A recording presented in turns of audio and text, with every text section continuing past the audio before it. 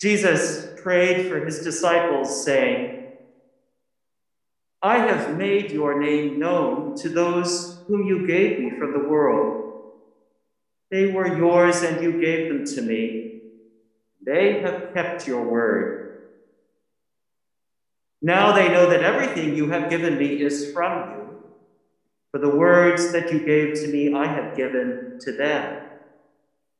They have received them and know in truth that I came from you. They have believed that you sent me. I am asking on their behalf. I am not asking on behalf of the world, but on behalf of those whom you gave me, because they are yours. All mine are yours, and yours are mine, and I have been glorified in them. And now I am no longer in the world, but they are in the world, and I am coming to you. Holy Father, protect them in your name that you have given me, so that they may be one as we are one. While I was with them, I protected them in your name that you have given me. I guarded them, and not one of them was lost except the one destined to be lost, so that the scripture might be fulfilled. But now I am coming to you, and I speak these things in the world so that they may have my joy made complete in themselves. I have given them your word. The world has hated them because they do not belong to the world, just as I do not belong to the world. I am not asking you to take them out of the world, but I ask you to protect them from the evil one. They do not belong to the world, just as I do not belong to the world. Sanctify them in the truth. Your word is truth. As you have sent me into the world, so I have sent them into the world. And for their sakes I sanctify myself, so that they also may be sanctified in truth. The Gospel of the Lord. Praise to you, Lord Christ.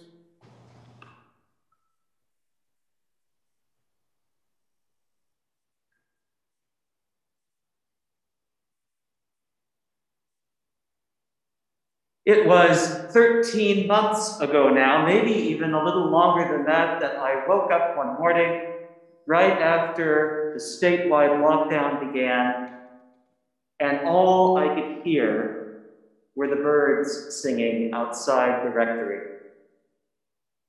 There was no traffic from 101. There was no noise anywhere. The world had gone quiet, and that quietude had made room for the birds to re-enter the sonic space, to re-engage in something they had been doing for millions of years, singing to the dawn.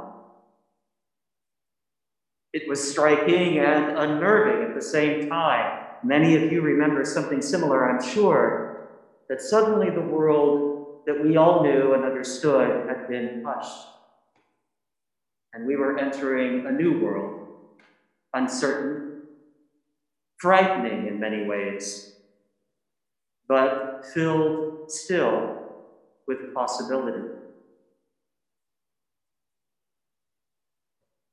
This last week of Easter falls after the Feast of the Ascension this past Thursday, and so the Church has come to know this time as Ascensiontide. I always have fun during Ascensiontide because I go online and I search for images of the Ascension. And you can't help but notice a lot of images of the Ascension are almost comical to our eyes. A pair of sandaled feet disappearing into a cloud.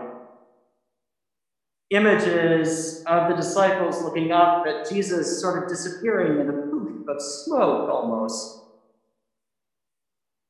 The notion that one radical bishop just a few short decades ago said, Jesus did not go into orbit. John, perhaps in his gospel, captures the deeper theme of Ascensiontide so much better. Particularly in today's gospel, where Jesus is talking about departure and praying for his disciples as he prepares for the passion, the crucifixion, the resurrection. In John's gospel, John takes us into that deep place where we realize that Jesus' departure from his first followers is all about making space. Making space for what comes next. Making room. Another thing going on in our life these days in the Helmer household is that we are preparing for our firstborn to depart, to leave for school, both with anxiety and excitement. We look ahead to the empty room, what that will mean. The space that Daniel's departure will make in our lives, but just as importantly, the space that will make for him as he grows further into adulthood. And what that means, we don't know yet, really. We can only imagine. Some of you have lived through that experience and know how transformative it is. I'm reminded of a colleague who said, first time she went off to school and came back home, she was amazed at just how much everybody in her family had changed. Until she realized that in those first 3 months, that first semester of being away, it was not they had changed at all. She had changed because she had taken space, or space had been made for her, if you like, to grow and to find herself. And as we say in the Christian tradition, room had been made for the Spirit to come. That's what today is all about, ultimately, isn't it? Jesus is making room for the coming of the Spirit. The Spirit, he says elsewhere in John's Gospel, that will lead Jesus' followers into all truth. More truth than they have been able to bear to that point, more truth than they can possibly imagine, and that truth will change their lives and the life of the world forever. Jesus must depart because in a radical way the Spirit has to expand beyond the first century and a particular place at a particular time amongst even a particular people, if the good news of God is going to be carried to every corner of the earth. And if it's going to take deep root in the soil of the hearts that Jesus has been cultivating this whole time. That's another good metaphor, right? We plant our seeds, we plant our bulbs, we put trees in the ground, we mulch around them, we water them, but then we must leave them space to grow in life and in goodness. That is our task of Ascensiontide. It may be a matter of making space for our young ones who are preparing to grow up and depart the nest.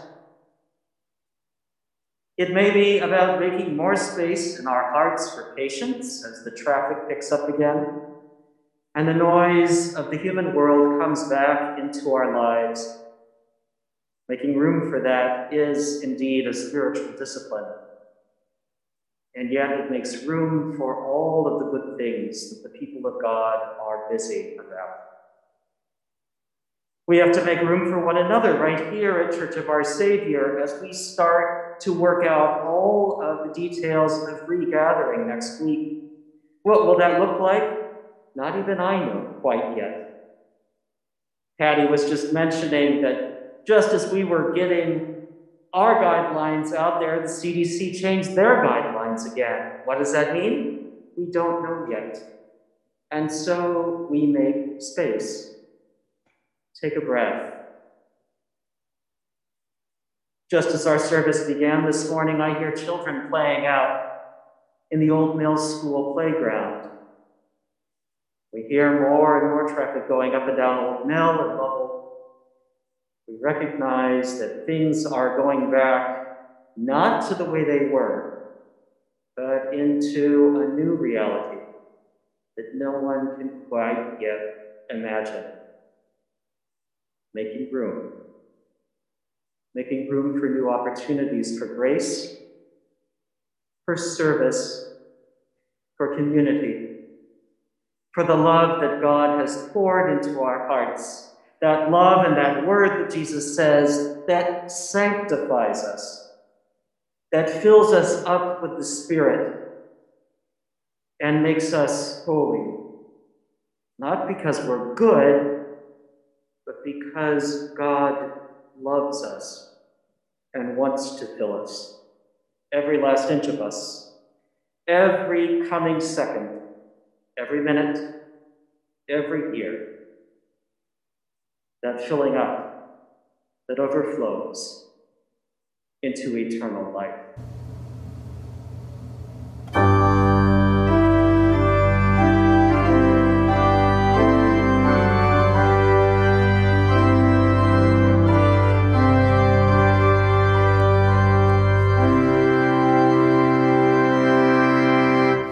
Rejoice, the Lord is King, the Lord and King adore.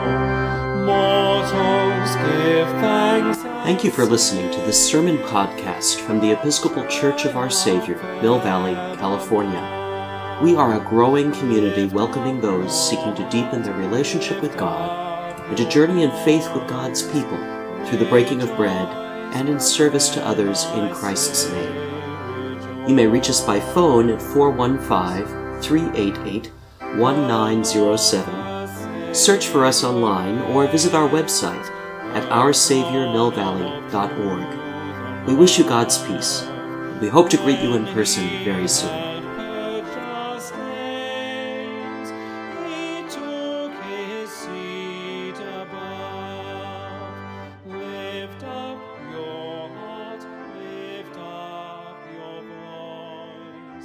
Rejoice.